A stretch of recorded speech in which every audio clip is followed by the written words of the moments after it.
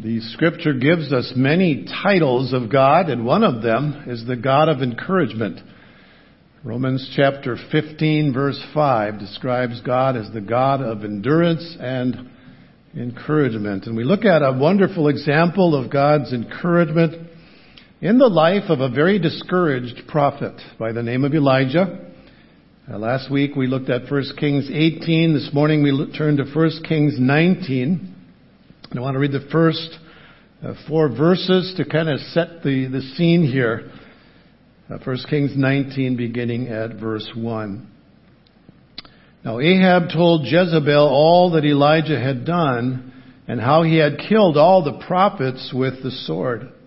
Then Jezebel sent a messenger to Elijah saying, "So may the gods do to me, and even more if I do not make your life as the life of one of them by tomorrow about this time."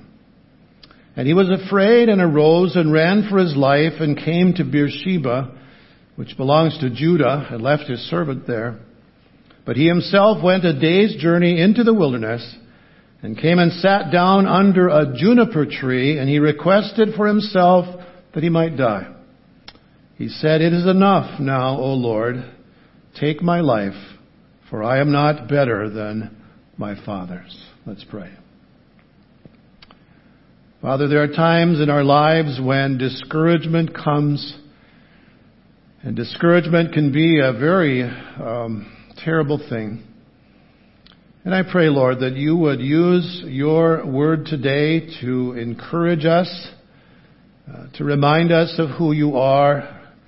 Help us, Lord, to focus on you today, to lay aside all the things that would cause us to be worried or frustrated or discouraged, and allow you, Lord, to just minister your help in time of need. Father, take now these words that you have given to us by the inspiration of your Spirit and apply them, O God, to our lives, we pray.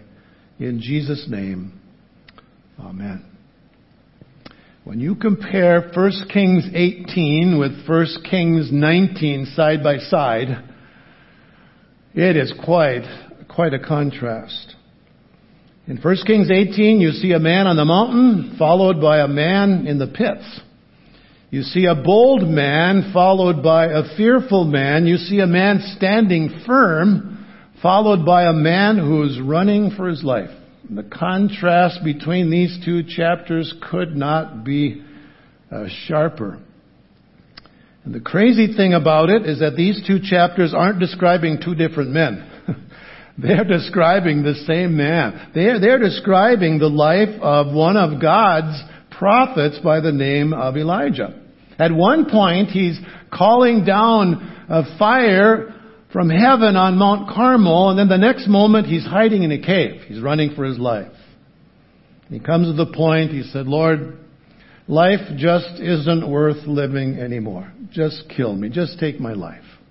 So discouraged he was. On the mountain one day and hiding in a cave the next.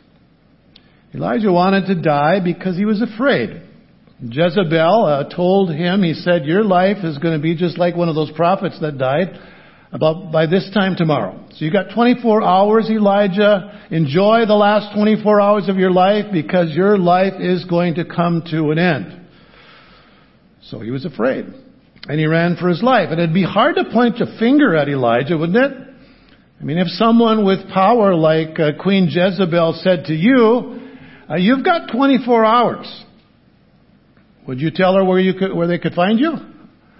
I mean, you can understand why he was afraid. And not only was he afraid, but he was alone. It says that he left his servant and then he went off into this cave all by himself. Bad enough to be afraid when you're with others, but then you head off by yourself. That makes it worse. And if all that wasn't enough, Elijah was physically and emotionally exhausted. If there was ever a man who was a prime candidate for discouragement, it was Elijah. And he was very discouraged. So how did God minister to him? How does God encourage us in those times when, I don't know if you've ever felt you wanted to die, but those times where life just seems so hard. Notice first of all, the God of encouragement refreshes us. I find it interesting that the first thing that God did with Elijah was to deal with some physical things in his life.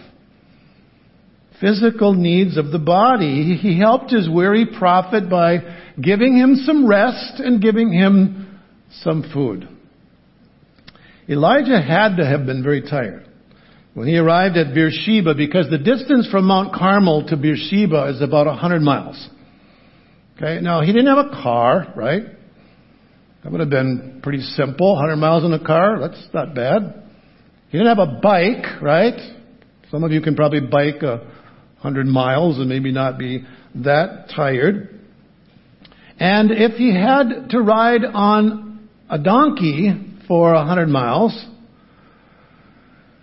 I'd feel sorry for him. Because I remember, I never ridden on a donkey, but the last time I rode on a horse, out in Rapid City. And guess who got the biggest, widest, fattest horse? I did. His name was Tim. And he was so wide that when I got off that horse, I said, I will never ride another horse again.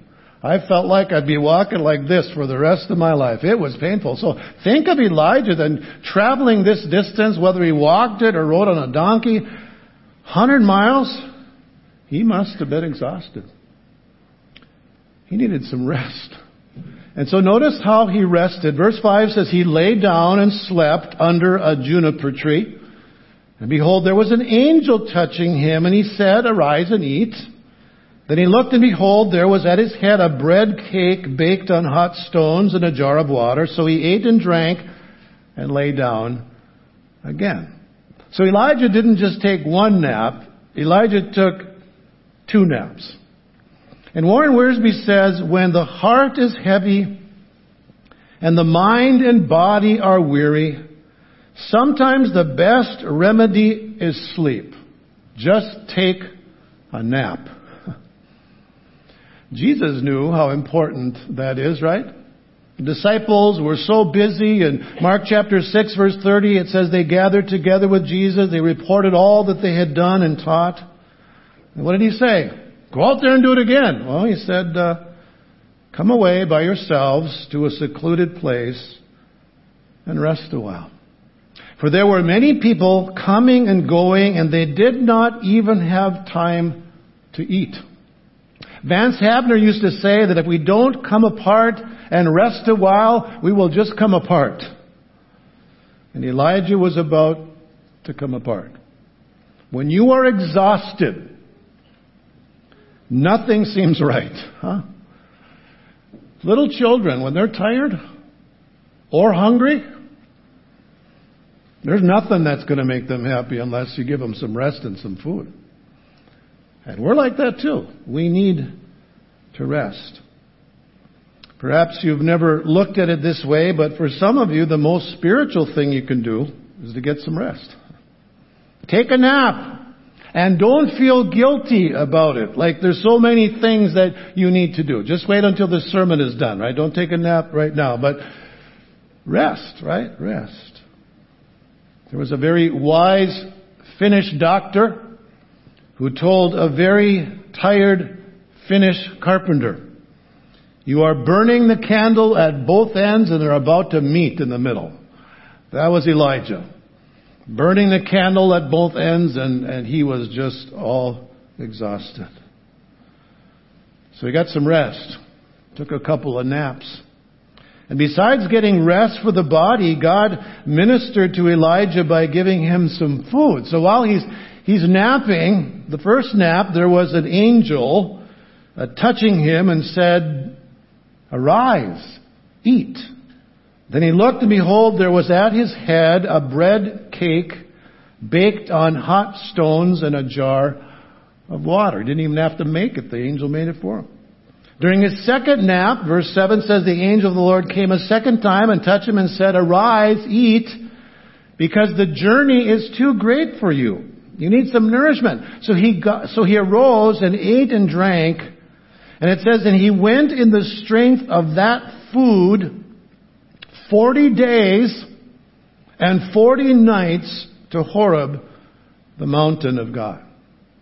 Now, I don't know if you noticed, but here we have the very first angel food cake, right?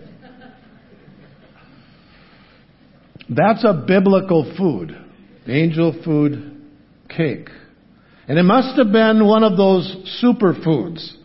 Do you hear about that nowadays? There are certain things that are like a superfood. This must have been a superfood because after he ate that angel food cake, he went in the strength of that food for 40 days and 40 nights. You know how far it is from Beersheba to Mount Horeb? 250 miles. It's no wonder it took 40 days and 40 nights to travel that far. Now, some suggest that the angel who baked this bread for Elijah was actually the Lord himself. The angel of the Lord, it says, and that is a term that is sometimes used in the Old Testament to describe the Lord. We see in Genesis 16 verse 10, Exodus chapter 3, Judges chapter 2, where the angel of the Lord speaks and acts as God would speak and act. In fact, the angel of the Lord in Exodus 3 verse 2 is called God and the Lord in the rest of the chapter. So some believe that this visitor, this angel of the Lord, was Jesus. And if that is so, it is a reminder to us that Jesus is the one who provides for all our needs, doesn't he? Yeah, he does. Jesus did that when he fed the multitudes, right? More than once. Fish and bread. They were in a desert place. It was weary. The disciples were saying, Lord, send them away. He said, no, you feed them. And so Jesus, little boy, had fish and bread, and Jesus multiplied the fish and bread, and there was more left over after they were done eating than when they started, right? And they were all full.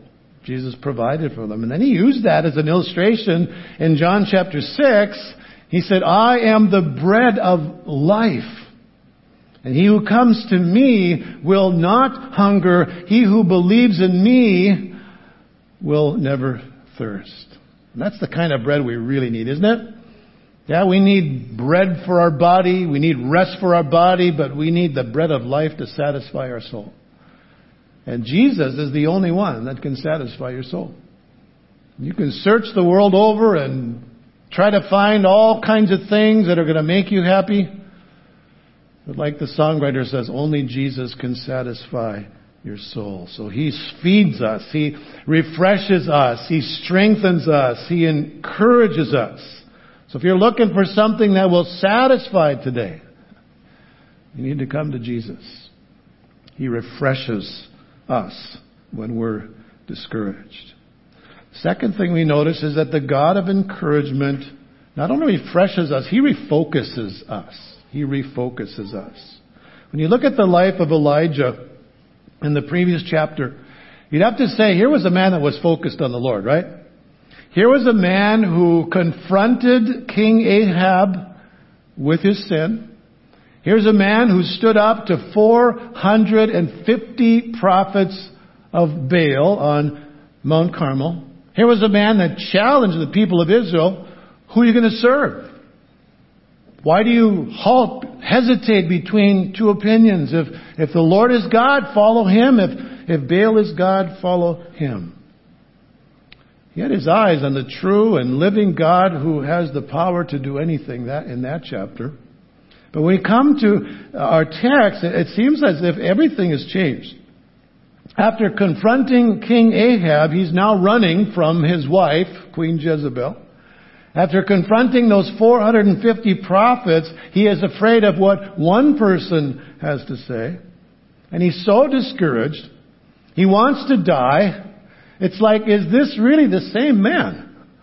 How can it be that In one chapter, he's on the mountain, and now he's in the pits, and he wants to die. What in the world happened to Elijah? Maybe the best way to answer that question is to say that he lost his focus. He took his eyes off the Lord, and like Peter, remember when Peter was walking on the water, he took his eyes off of Jesus, he started looking at the storm around him. What happened? He's sinking. Elijah is sinking. He needed to be refocused. When you take your eyes off the Lord, where do you turn then? Where is your hope? Where is your strength? When you take your eyes off the Lord, you end up focusing on something else. And for Elijah, it was himself. Elijah ends up having what one author describes as a pity party. You ever had a pity party? I think we all have, right? Those times when we lose sight of the Lord and His blessings, and we start looking at ourselves and our situation, and we have a pity party. Verse 9 describes that. Then he came there to a cave and lodged there, and behold, the word of the Lord came to him. And he said to him, "What are you doing here, Elijah?" Good question, right? What are you doing here? And he said, "I've been very zealous for the Lord, the God of hosts, for the sons of Israel have forsaken your covenant. They've torn down your altars. They've killed your prophets with the sword, and I alone am left." And guess what? They want to kill me too. I am the only one left who's been faithful to you, God. I don't know what Elijah looked like when he said that, but he probably had a whine in his voice, and maybe his bottom lip stuck out. Yeah. He's saying, "It's so bad, God. It is so bad. I'm the only one left, and now they want to kill me." You know what? Elijah's not the only one that wanted to die. I think of Moses back in Numbers chapter 11. The people were weeping and standing at the doorway of their tents, and the anger of the Lord comes down, and so Moses comes to God and he said, "Why have you been so hard on your servant? Why have I not found favor in your sight that you've laid the burden of all this people on me?" And then Moses said, "Did I conceive them? Was I the one who brought them forth, that you should say to me, 'Carry them in your bosom as a nurse carries a nursing infant to the land which you swore to their fathers?'" And then he says, "Where am I going to get meat? Where am I going to get meat to give all this people? For they are weeping before me, saying, 'Give us meat that we may eat.'" He said, "I can't carry all these people. It's too burdensome for me. So if you are going to deal thus with me, please kill me at once. If I've found favor in your sight, and do not let me see my wretchedness." Sounds like Elijah, doesn't it? So it wasn't just Elijah who went through this. It wasn't just Moses who went through this. There have been all kinds of people throughout history who have come to that place where life just isn't worth living anymore. Lord, just take me, kill me. Now, Elijah said, "I'm the only one. I'm the only one left." If you go back to the previous chapter, there was another prophet by the name of Obadiah. He was a faithful prophet. And this is what he told Elijah in 1 Kings 18:13. He says, "Has it not been told to my master what I did when Jezebel killed the prophets of the Lord, that I hid 100 prophets of the Lord by 50s in a cave, and I provided bread and water for them?" So that was told Elijah just right before this event. And Elijah says, "You know what, God, I'm the only one. There is no one left. I'm the only one. And they want to kill me too." Now, the Lord could have scolded Elijah, right? He could have reminded him of what Obadiah had said in the previous chapter, but he didn't. God was gracious, God was patient, and God gave to Elijah a tremendous display of His power. Look at verse 11. So He said, "Go forth and stand on the mountain before the Lord." And behold, the Lord was passing by. And a great and strong wind was rending the mountains and breaking in pieces the rocks before the Lord. But the Lord was not in the wind. And after the wind, an earthquake, but the Lord was not in the earthquake. And after the earthquake, a fire, but the Lord was not in the fire. And after the fire, a sound of a gentle blowing. Or a still small voice, as some translations put it. Reminds us of Moses. He experienced something similar, didn't he? When he was on that same mountain many years ago, he saw an awesome display of God's power as fire came down from heaven. The earth quaked violently. But what's interesting to notice here is that the Lord was not in the wind, it says. He was not in the earthquake. He was not in the fire. It's as if God is saying to Elijah, you want me to always work in these spectacular, miraculous displays of power. But what's He telling Elijah? He's saying, Elijah, there are times when I work in very gentle and quiet ways. It's not always this explosion of a Mount Carmel experience. God works in some very quiet and gentle ways through His Word. Let me give you some examples. Deuteronomy chapter 32, verse 1 says, "Give ear, O heavens, and let me speak, and let the earth hear the words of my mouth."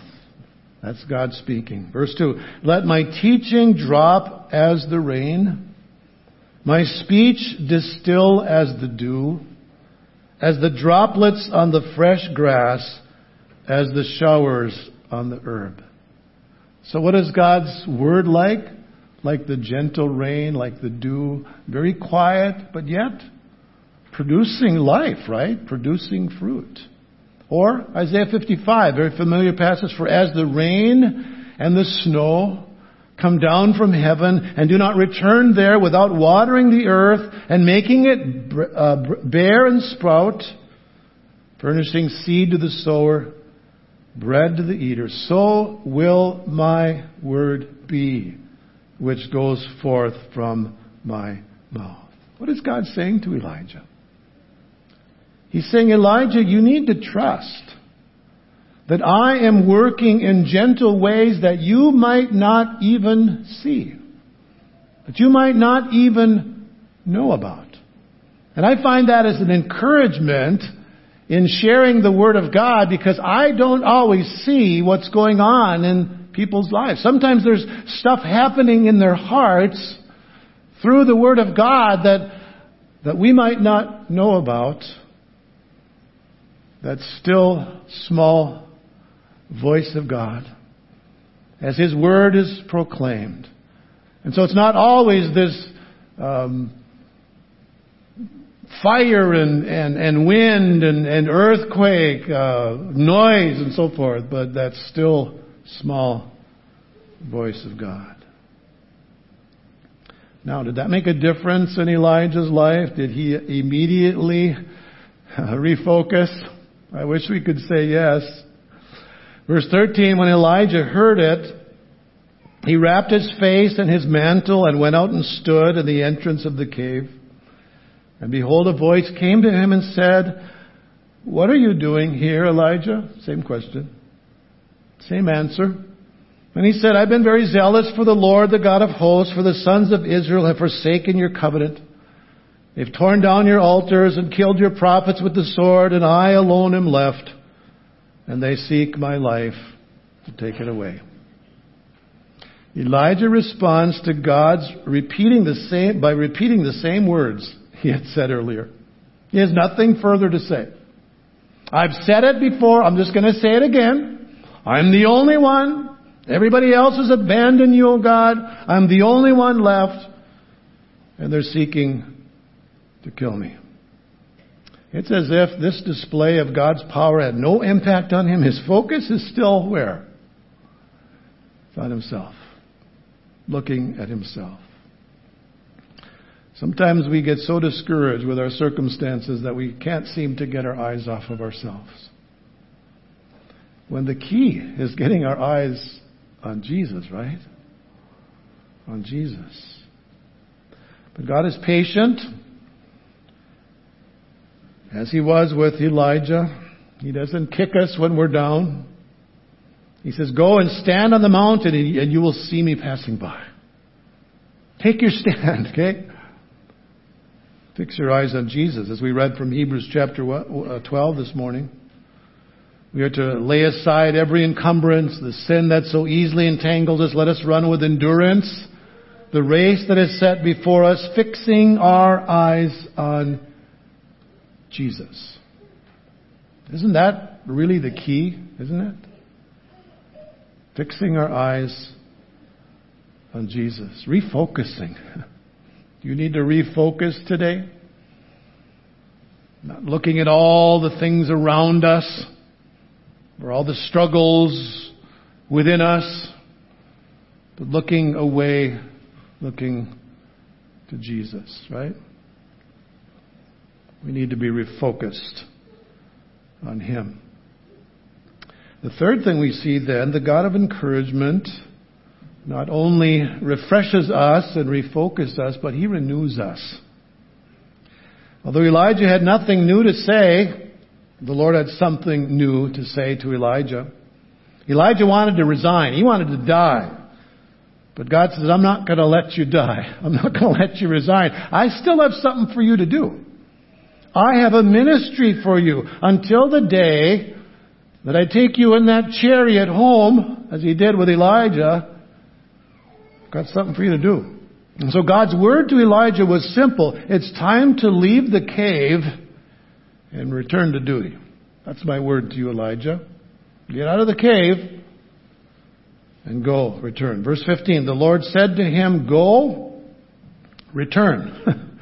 Get back. Return on your way to the wilderness of Damascus, and when you have arrived, you shall anoint Hazael, king over Aram, and Jehu, the son of Nimshi, you shall anoint king over Israel, and Elisha, the son of Shaphat of Abel Meholah, you shall anoint as prophet in your place. It shall come about, the one who escapes from the sword of Hazael, Jehu shall put to death, and the one who escapes from the sword of Jehu, Elisha shall put to death. And then verse 18, almost in passing, the Lord says, I need to tell you one other thing. There are 7,000 in Israel, all the knees that have not bowed to Baal, and every mouth that has not kissed him. Just so you know, Elijah, okay, I was going to tell you, you are not the only one, okay? Sometimes we need to hear that. Because we look at what's going on around the world, just like, is there anybody that stands on God's word anymore? Is there anybody who loves Jesus? Is everyone turning away? And the God says, I've got my remnant. I've got my people. And sometimes God gives us the privilege of meeting some of those people in various walks of life, and it's just like, yes, we're in this together, right? There's others. So Elijah, you are not the only one. It's interesting, his first responsibility was to anoint Hazael, the king of Syria. Syria. Well, that's interesting, isn't it?